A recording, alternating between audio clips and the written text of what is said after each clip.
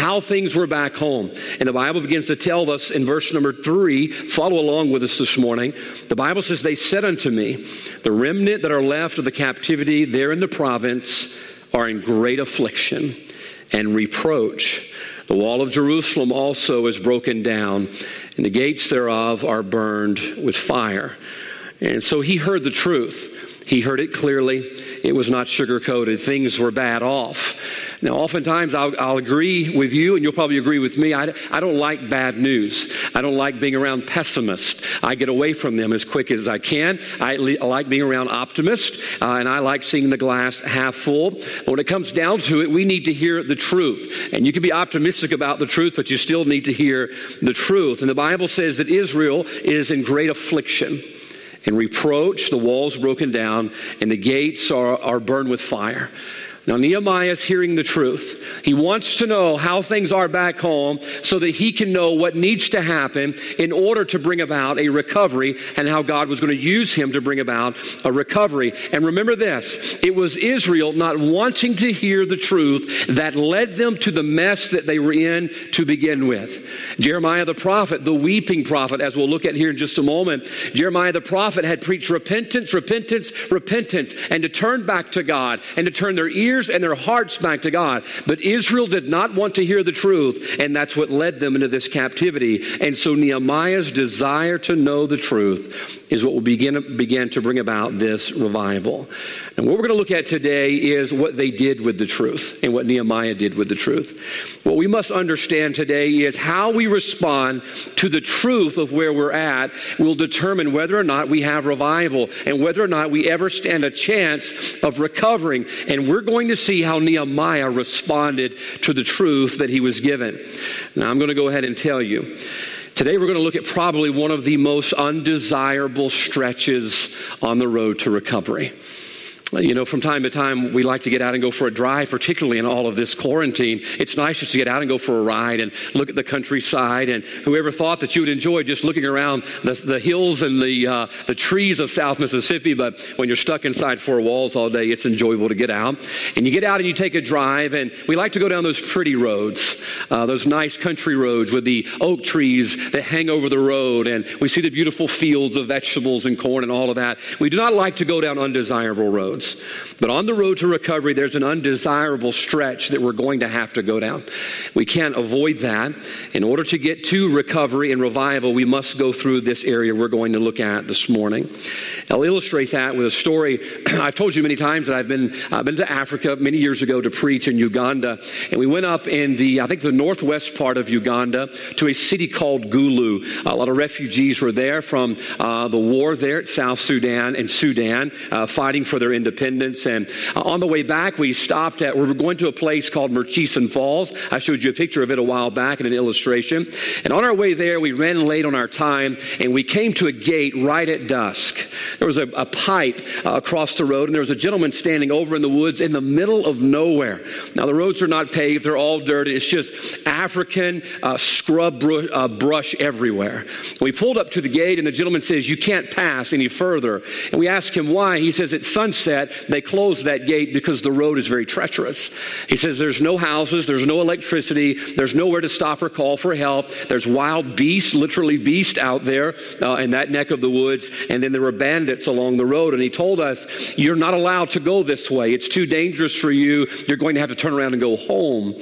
Well, the place we had to stay was on the other side of that stretch of road. We had to go through there, and $20 bought our passage to be able to get through there. But here's what I want you to understand. As dangerous and as desolate as that stretch of road was, we had to go through there in order to get to the place that we desired to be, the destination that we were striving to get to by nightfall, where there was a safe place to stay, was on the other side of this desolate stretch of road, and we had to navigate that in order to get where we were going. And this morning, we're going to traverse a desolate road on the road to recovery in order for us to find how Nehemiah had recovery and revival for his city. So let's begin this morning. Look down, if you will, in verse number 4.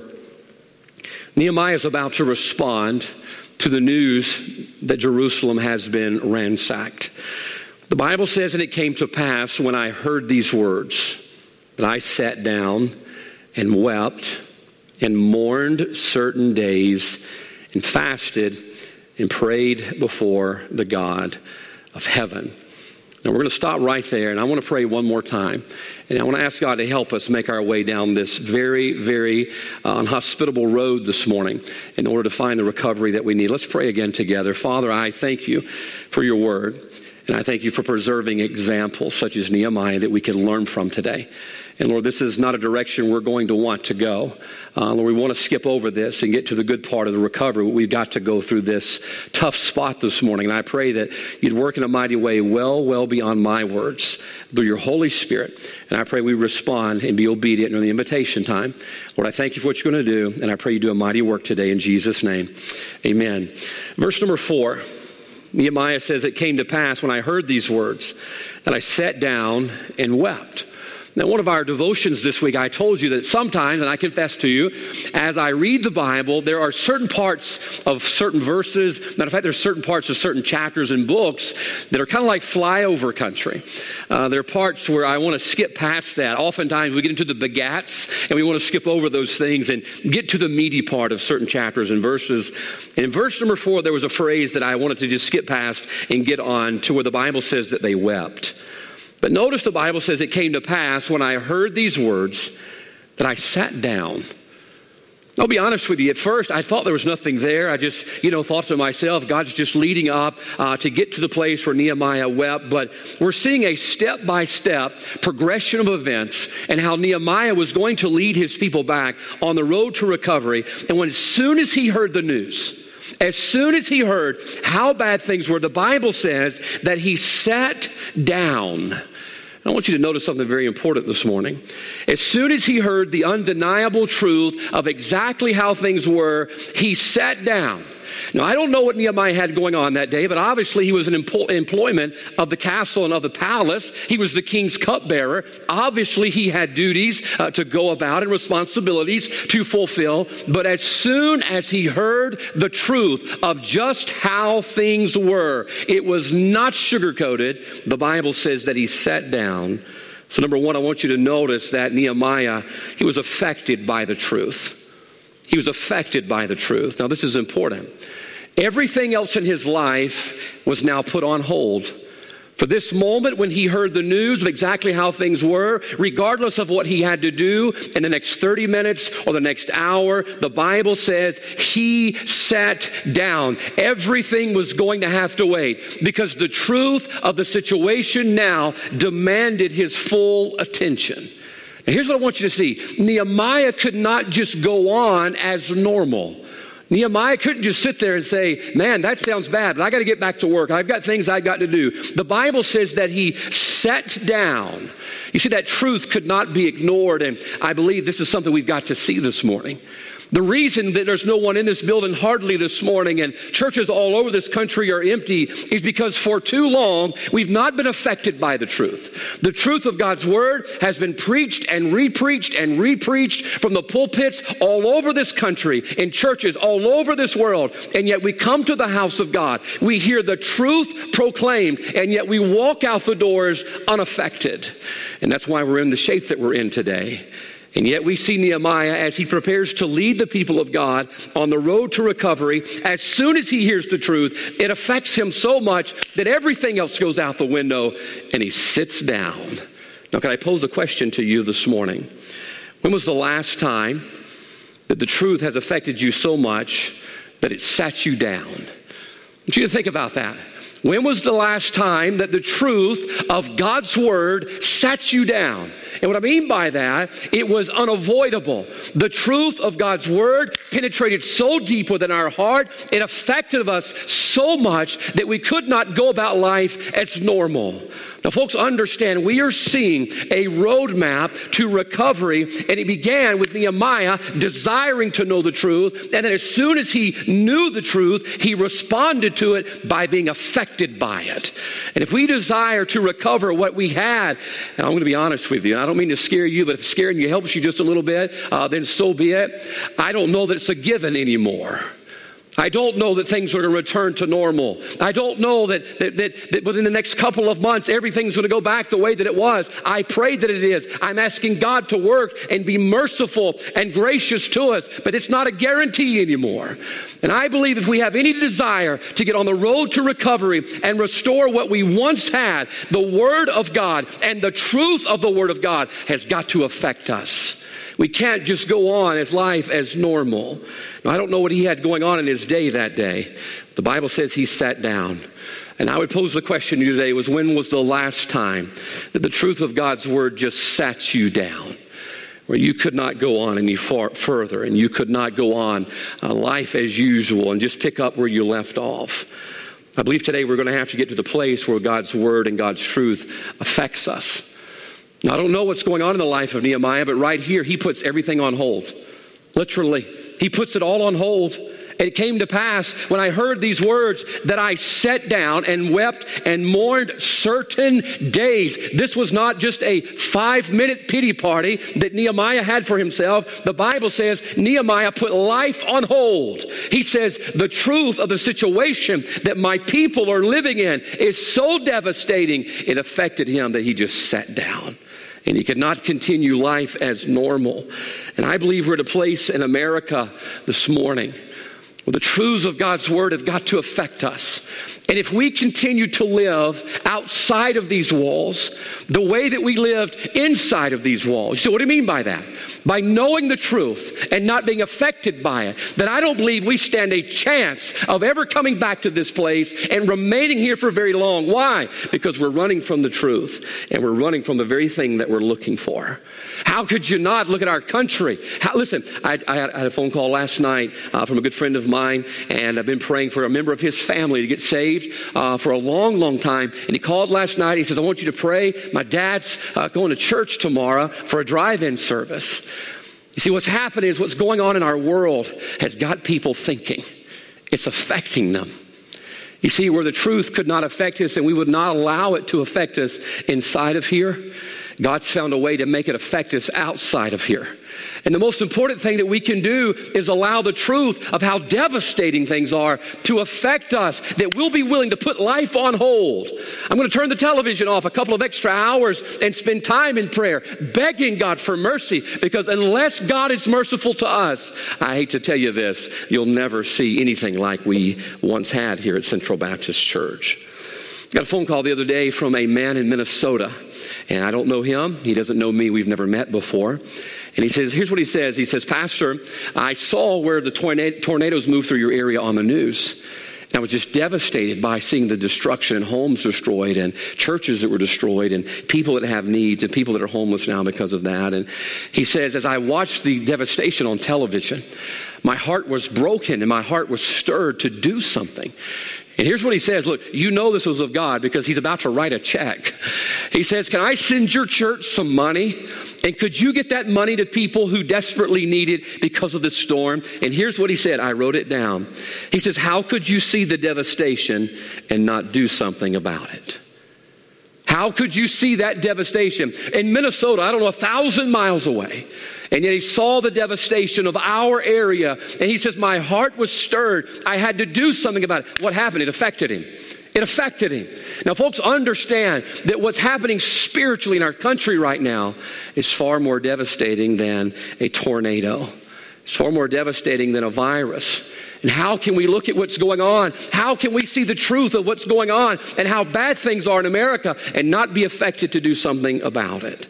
And until we get to that place, I hate to tell you, we're not going to see much change until God's people are affected by the truth of God's Word. And it affects us so much that we just sit down and say, life, you're just going to have to be paused just for a moment. What I want to do needs to be paused for a moment. My pity party needs to be paused just for a moment because I've got to get back where I need to be in order to lead my home and my family back to a right standing with God. I want you to think about the Good Samaritan this morning. And I've got to hurry, but you stick with me because I'll promise you I'm going to preach what God gave us to preach. And if we go over a little bit on time, then that's just that, okay? I'm not going to apologize for it, all right? You know, the Good Samaritan, the Bible tells us about the Good Samaritan, and here comes the priest and the Levite, and there was the man who had been robbed, and he had been beaten, and he was laying there in bad shape. It was very obvious. He was near dead, the Bible tells us. And the priest comes along, the priest looks down at the man and just keeps going, life as usual. Here comes the Levite walking through, sees the man, recognizes the dire situation, and yet he's got something else to do, just moves on about his business. And then yet we look at the Samaritan. The Bible tells us that the Samaritan went to him. The Bible says he came to him. He stopped what he was doing. Why? Because the need was so great. He was affected by the greatness of the need that was in this man's life. And he says, I just can't keep going and acting like there's nothing wrong. And this is what's gotten us in the trouble we're in. We have just passed by America. We see America going to hell in a handbasket, and we just pass on by. Why? Because our life is fine. Everything in our world is okay. And this is why we're in the trouble that we're in today. Because we refuse to acknowledge how bad things are enough to stop our life just for a few moments and try to see what can we do to remedy the situation. And I want you to look at that man who was robbed and beaten and half dead, and you see the United States of America. And the question is now this morning, are we affected enough by how bad things are to sit down, to stop? And say, I'm going to quit complaining about all that's going on in the government conspiracies and all of that. And I'm going to figure out what can I do to remedy the situation. And the Bible says that's exactly what Nehemiah did. Winston Churchill said this, men occasionally stumble over the truth, but most quickly pick themselves up and go on about their life. Most men will stumble upon the truth, but most pick themselves up and go right back about their normal life. And oh, have we stumped our toe on the truth. It's everywhere. You can't deny it. You have to be sticking your head in the sand for the past 25 years in this country not to realize that we have been running from God's truth. And this is why we're in the shape that we're in. The Bible says that Nehemiah just sat down. Boy, when I skipped over that, Holy Spirit kept pulling us back, and says, no, there's something important there. For too long, the altars in our American churches have been empty. Our invitations have been motionless, and our prayers have remained silent. Why? Because we don't want to be affected by the truth. We hear the truth. Listen, it doesn't matter how good or bad the preacher is. God's word is truth, and the word is quick and powerful, and it's sharp. The truth, listen to the word of God. It's going to do its job. Look, it's going to get the job done. But here's the problem. If we will not allow ourselves to be affected by that, and look, Holy Spirit of God serves up truth from his word, and we walk right out those four doors unaffected. And this is why we're in the shape that we're in. I was thinking about Saul before I went to bed last night. Saul was there, Saul, that would be Paul. Saul was there when Stephen was stoned. And Saul heard Stephen preach the truth. Oh, look, Stephen, what a preacher. What a preacher, unafraid, unashamed, and bold and courageous to preach the truth. And Saul was standing over there. The Bible says they laid their coats at his feet, and Saul was standing there watching this young man have his brains beat out for preaching the truth. And Paul heard the truth, but he was not affected by the truth just yet. And finally, we see him on the road to Damascus. God takes the truth and just knocks him upside the head with it. And now Saul's looking up. Now Saul is finally ready to be affected or to accept the truth. And I believe, listen, America has just stood by. We've just stood by. We've allowed sin to run rampant all over our country, like watching Stephen be stoned. And we've sat silent. We've not stood up. We complain about it on Facebook. That's as far as our outrage goes. We talk about it amongst people who agree with us, but we dare not talk about it among people who do not agree with us. And we've sat back and we've watched, unaffected by the truth of what's going on in our country. And finally, we've gotten to a place here just a couple of months ago as America on their road to Damascus. God takes the truth and knocks us off of our high horse. And now we're on the ground staring up. It's only going to be by the mercy and grace of God that we get up from the place that we're at. And if we do not acknowledge the truth, if we're not affected by the truth, I hate to tell you, things will never get back to the same. We can deny it all we want. We can run from it all we want, but the truth will catch up with you. Caught up with Saul. And I assure you, look, it'd have been a whole lot easier for Saul to just bow a knee there while Stephen was getting his brains beat out. And go ahead and submit and to sit down right then. But no, Saul had to be hit upside the head with it. I read a funny story the other day about a young man who had trouble with alcohol. And if he came home and had alcohol in his breath, his wife would just whoop him up real good.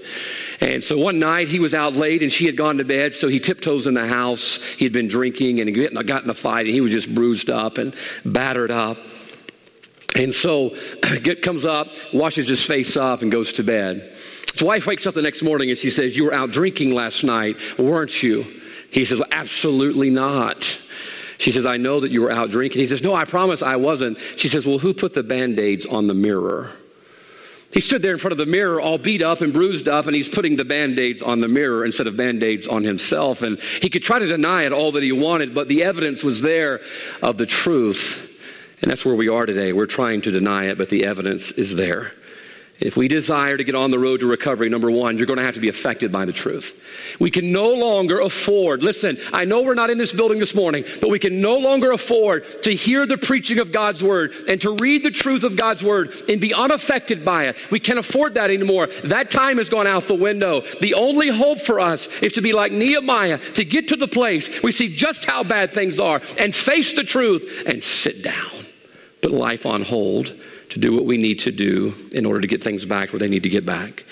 Now, I want you to notice how much of an effect it had on him. Let's look back to verse 4. "It came to pass when I heard these words that I sat down," put life on pause. The Bible says here, "and wept." We see what kind of effect it had on him. I want you to understand the word weep is not just a word we use for cry. The word weeping is an overwhelming sense of grief. There's been very few times in my life that I have wept. I've cried a lot, but there's been very few times that I have wept when I had an overwhelming grief in my life. This is what's happening to Nehemiah. Not only is he being affected by the truth, but he's being overwhelmed by the truth. He's being overwhelmed. You see, when you're weeping, you're overwhelmed or you're overcome with grief. You couldn't hold it back anymore. You know, I'll tell you this, that's number 2. He was overwhelmed by the truth. I don't like to cry. I'm being honest with you, I don't like to cry.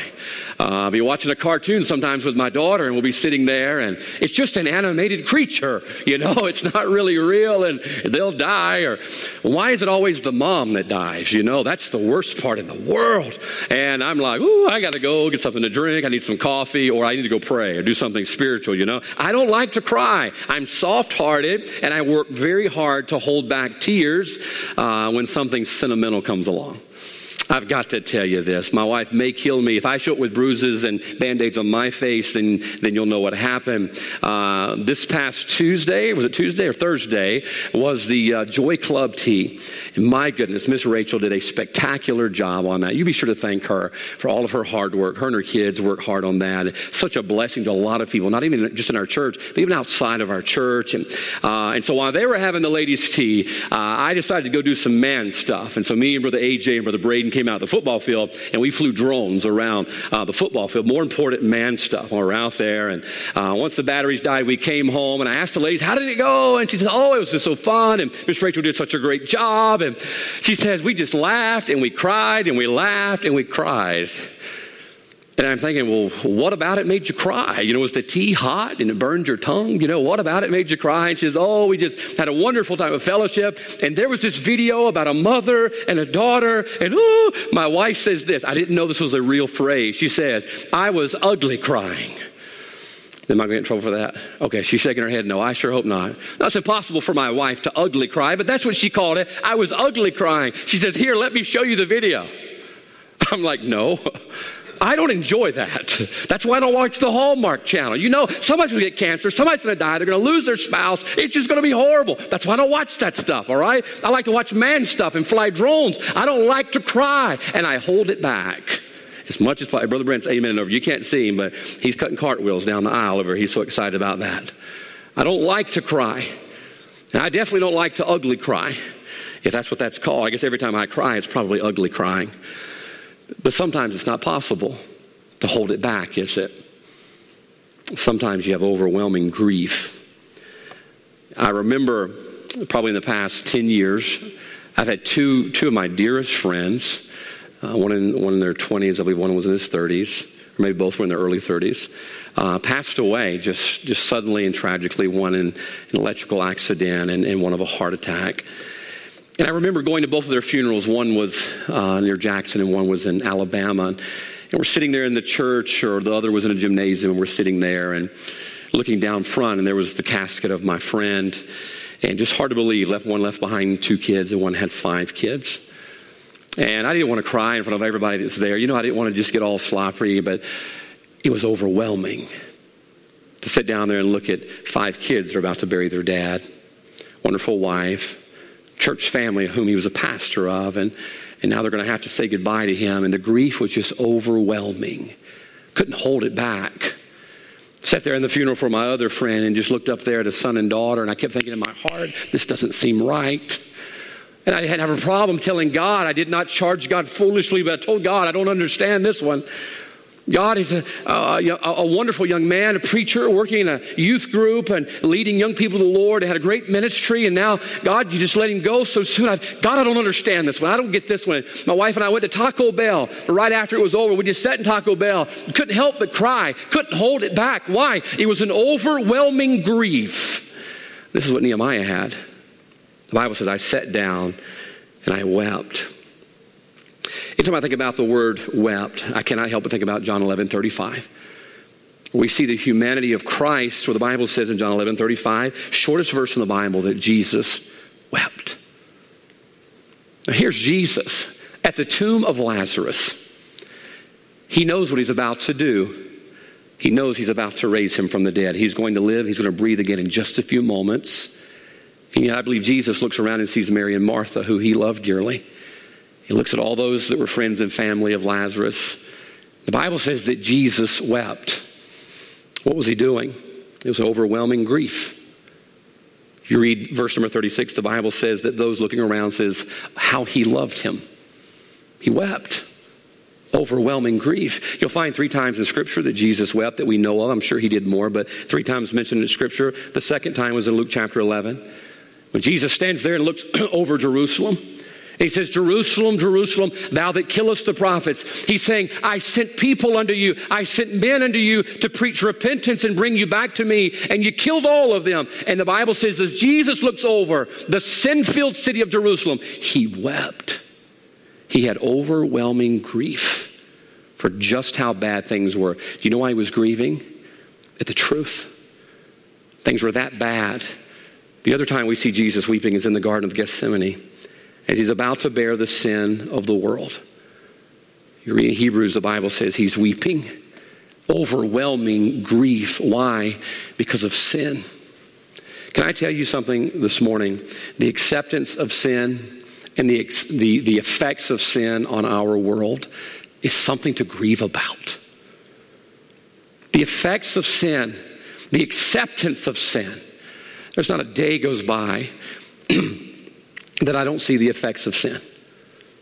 See it on families and homes and husbands and wives and children in our country. And you watch the news. You see the wickedness up there in Washington. You see how they're taking this wonderful country and just flushing it right down the tubes. You see the effects of sin. Can I tell you, that is a truth worth grieving over and weeping over. And the Bible says that Nehemiah could not hold it back anymore. Not only was he affected by the truth, but he was overwhelmed by the truth. And I believe this morning, the only hope for us, the only hope, I don't believe there's a plan B. We must be affected by the truth of just how bad things are, to sit down and put life on hold just for a few moments while we see what can we do to help remedy the situation, but then be overwhelmed by the truth.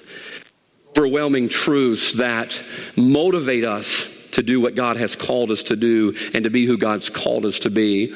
Think about this with me, if you will. You know why I got saved? You know why I got saved? I got saved because as a 9-year-old child, there was something stirring in my heart that I wasn't sure what it was.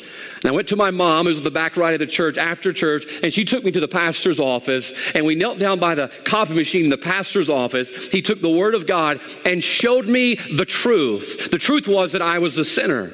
And that there was nothing that I could do to wash away my own sin. And that there was a price for sin. And the price for sin was hell. The wages of sin is death. Boy, I didn't like hearing that. I was one of the good kids in the church, or I thought I was. You know, I played hide and go seek in the cemetery from time to time, but aside from that, I was a pretty good kid. This preacher's telling me that I'm a sinner and that I can't save myself, and that if I die in my sin, I'm going to hell. Oh, that truth hurt.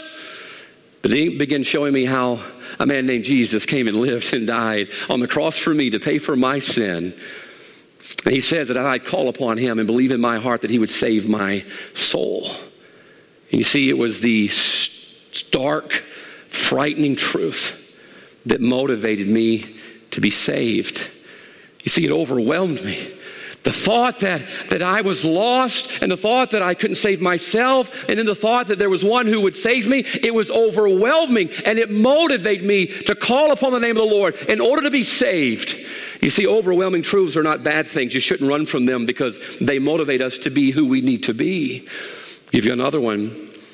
Psalms chapter 126, verse 5 and 6, the Bible says this: "They that sow in tears shall reap in joy. He that goeth forth and weepeth." Notice that. The Bible says, "They that sow in tears shall reap in joy. He that goeth forth and weepeth, bearing precious seed, shall doubtless come again with rejoicing, bringing his sheaves with him." Now, what is that talking about? It's talking about getting the gospel out. What is the motivator? What motivates us to go get the gospel out? Is it because the preacher's going to be mad? No.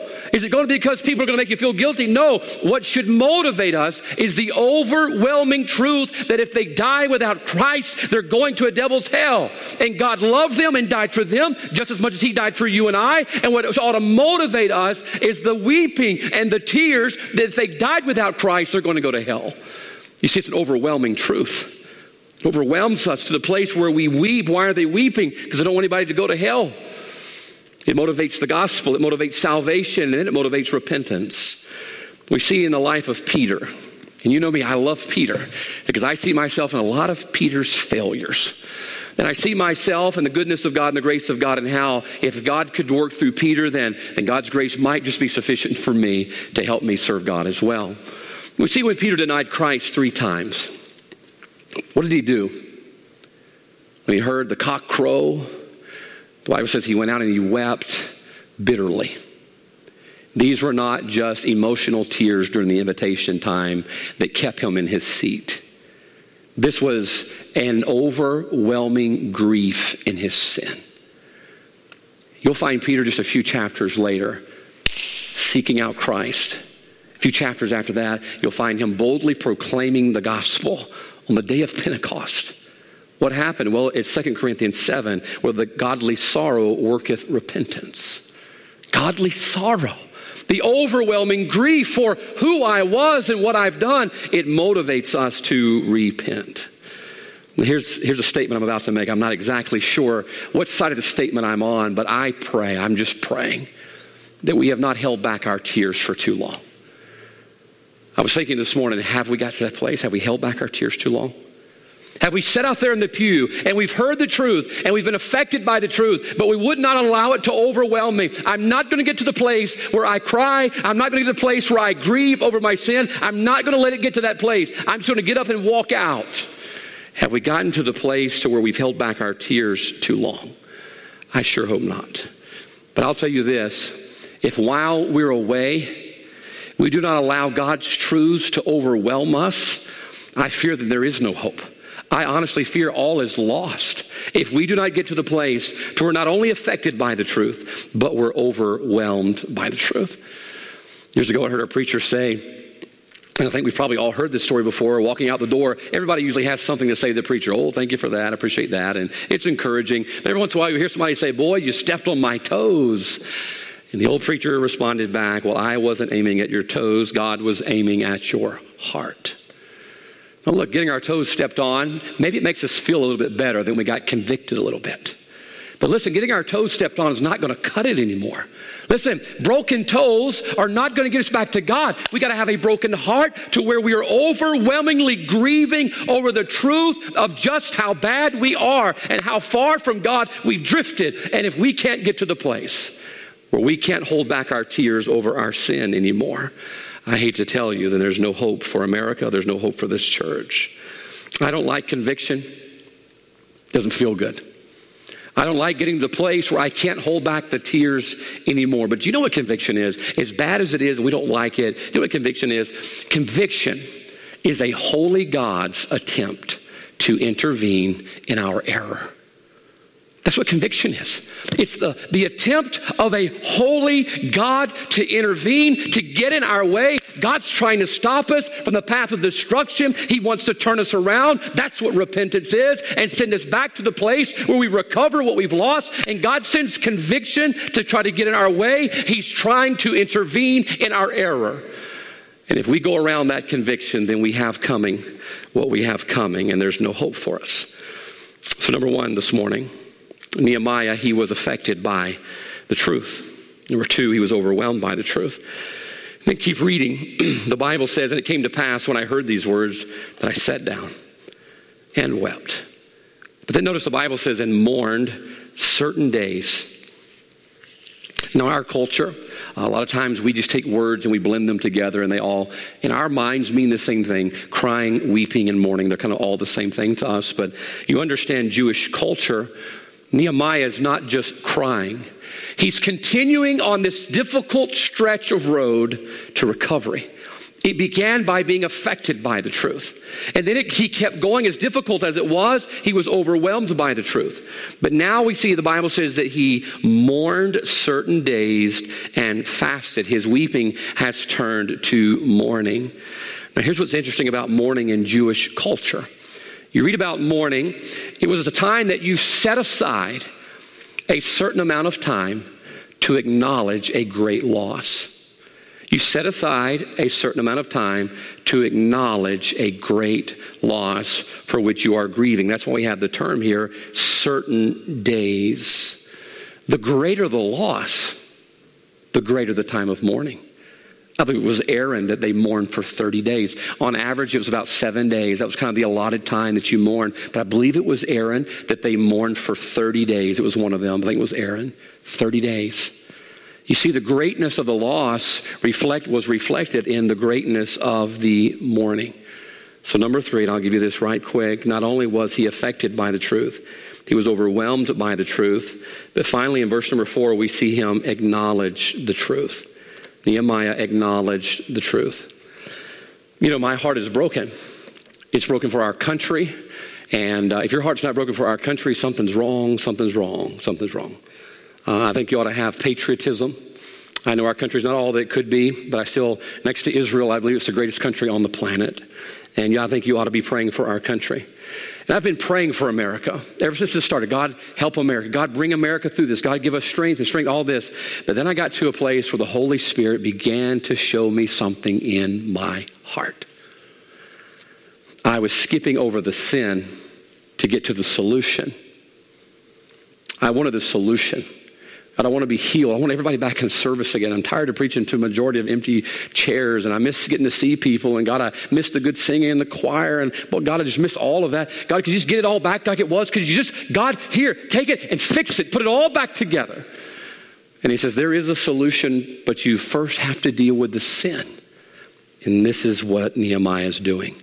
The Bible says he mourned certain days. Nehemiah is showing us that the road to recovery, on the road to recovery, there must be a grieving and an acknowledging of sin.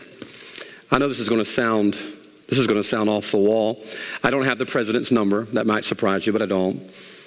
But boy, if I could get in touch with the president, you know what I would tell him? I think what we need in America, I honestly believe this, is we need to declare a national time of mourning. That America gets to the place where we sit down, put life on hold, be overwhelmed by just how bad things are. And before an almighty God, we acknowledge our sin. And we acknowledge the truth that for so long we have denied. You don't like to think about it. I don't like to think about it. People that post abortion pics and all that, I know what they're trying to do on that. I don't like looking at it. Don't like looking at it. These babies and whatnot. But sometimes we got to look at it. Sometimes we've got to acknowledge what we are allowed. There is no, that part of America is going to suffer the judgment of God, but we're going to be fine. No, we're going to go down together. We've got to acknowledge what's going on in our country. We've got to grieve and we've got to mourn. I looked it up this morning and I did not even want to look it up. Since 1973, there's been 60 million abortions in America. Now, if that can't make us mourn and grieve, we're beyond help. 60 million of the most innocent lives, innocent blood, as the Bible says. We've allowed that to happen. And we stood idly by. And the best we could muster was a fired up Facebook post. We haven't called our congressman. We haven't done anything. We haven't tried to motivate anybody to make a difference. Why? We're just sitting back. And we got to a place in America where we've got to mourn. We've got to grieve and acknowledge our sin, that in America, half of marriages are going to end in divorce. Prayer was kicked out of school in 1962. And what God calls a perversion, we call something to be proud of. Now you say, I know, all those heathens in America. Look, we're all Americans. This is our country. We're going to see next week, Lord willing, and if he tarries, that Nehemiah begins to repent of the sin in his life and in his household. We cannot throw this on everybody else. 2 Chronicles 7 says, my people, God's people, have got to get to the place where we see just how bad things are in this country, and we set aside a time of mourning and grieving over just how bad things are. There is a precedent in that. We read it in the book of Jonah. Jonah chapter number 2. Matter of fact, turn there with me real quick. Jonah chapter number 2. I'm not going to look at the clock this morning. I'm not going to keep you longer than I need to. But look, if we can't sit through an extra 15 minutes of a service, then we are hopeless. Jonah chapter 2, or chapter 3, I'm sorry. The Bible says, and the word of the Lord came unto Jonah the second time, saying, arise, go unto Nineveh, that great city, and preach unto it the preaching that I bid thee. The Bible tells us Jonah did that. Jonah, verse number 4, entered the city and yet begins to preach, judgment's coming. Watch verse 5.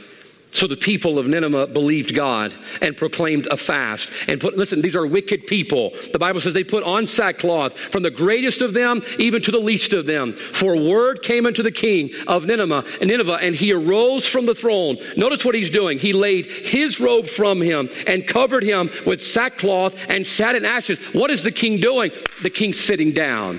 He says, all right, daily business has got to stop. Normal life has got to stop. And he sat in ashes. And he caused it to be proclaimed and published throughout Nineveh by decree of the king and his nobles, saying, let neither man nor beast, herd nor flock taste anything. Let them not feed nor drink water, but let man and beast be covered with sackcloth and cry mightily unto God.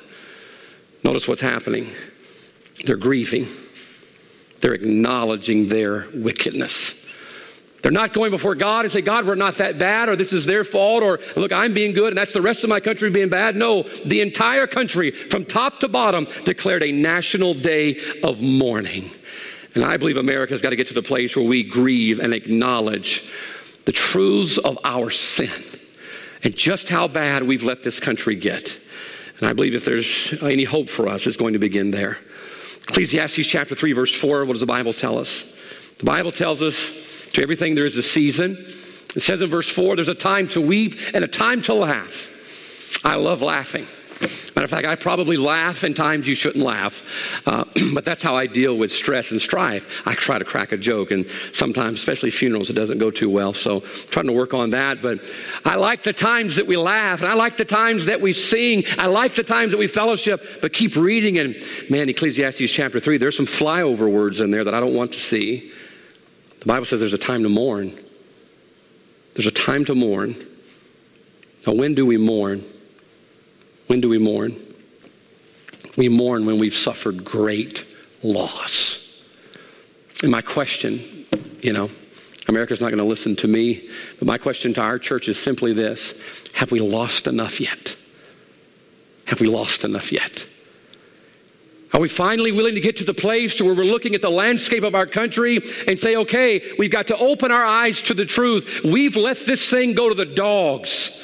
We have allowed it to be flushed down the toilet. And it's us, God's people. Quit blaming the Muslims. Quit blaming the Democrats. Listen, quit blaming all of the atheists. It's God's people. We have the power to tap into God's power to turn this thing around. But God's people sit idly by, ignoring the truth.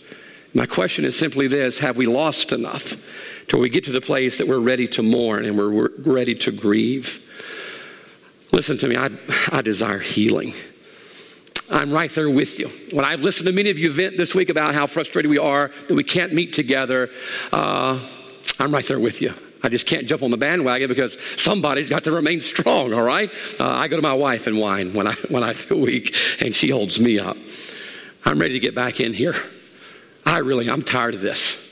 I'm tired of being outside the building. I'm tired of having to figure out things and in the morning try to make my face look awake to do the devotions for you, which half the time doesn't work. I need some beauty tips on that. I'm tired of all this.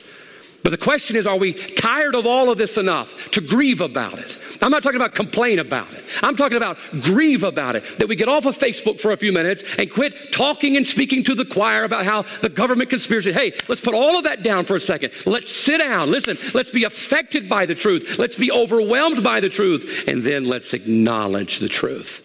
Let's not just gripe about it. Let's grieve about it.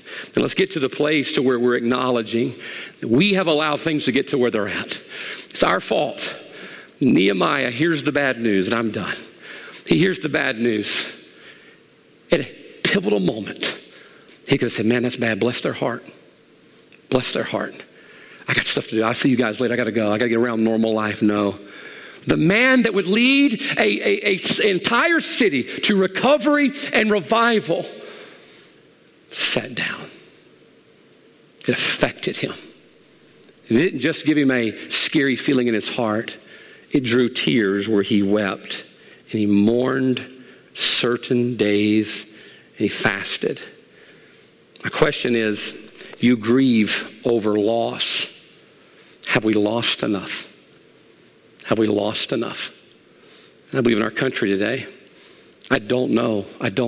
You can ask me, do I think we're going to get out of this thing? I don't know. But I believe if we are, it's only going to be by the mercy and grace of Almighty God. And how on earth can we expect God to give us mercy and grace when we've yet to be affected by the truth? We sit at home, we can't wait. Brother Jeremiah, it's 12:09. Hey, hurry up. It's time to eat. My favorite show's about to come on. If that's the case, we are hopeless.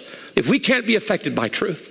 And if we can't be overwhelmed by truth to squeeze a tear out of our eye for the 60 million babies that have been killed in America and for all of the perversions that God calls a perversion and yet we take pride in and don't speak out against, if we're not overwhelmed by that, then it's over.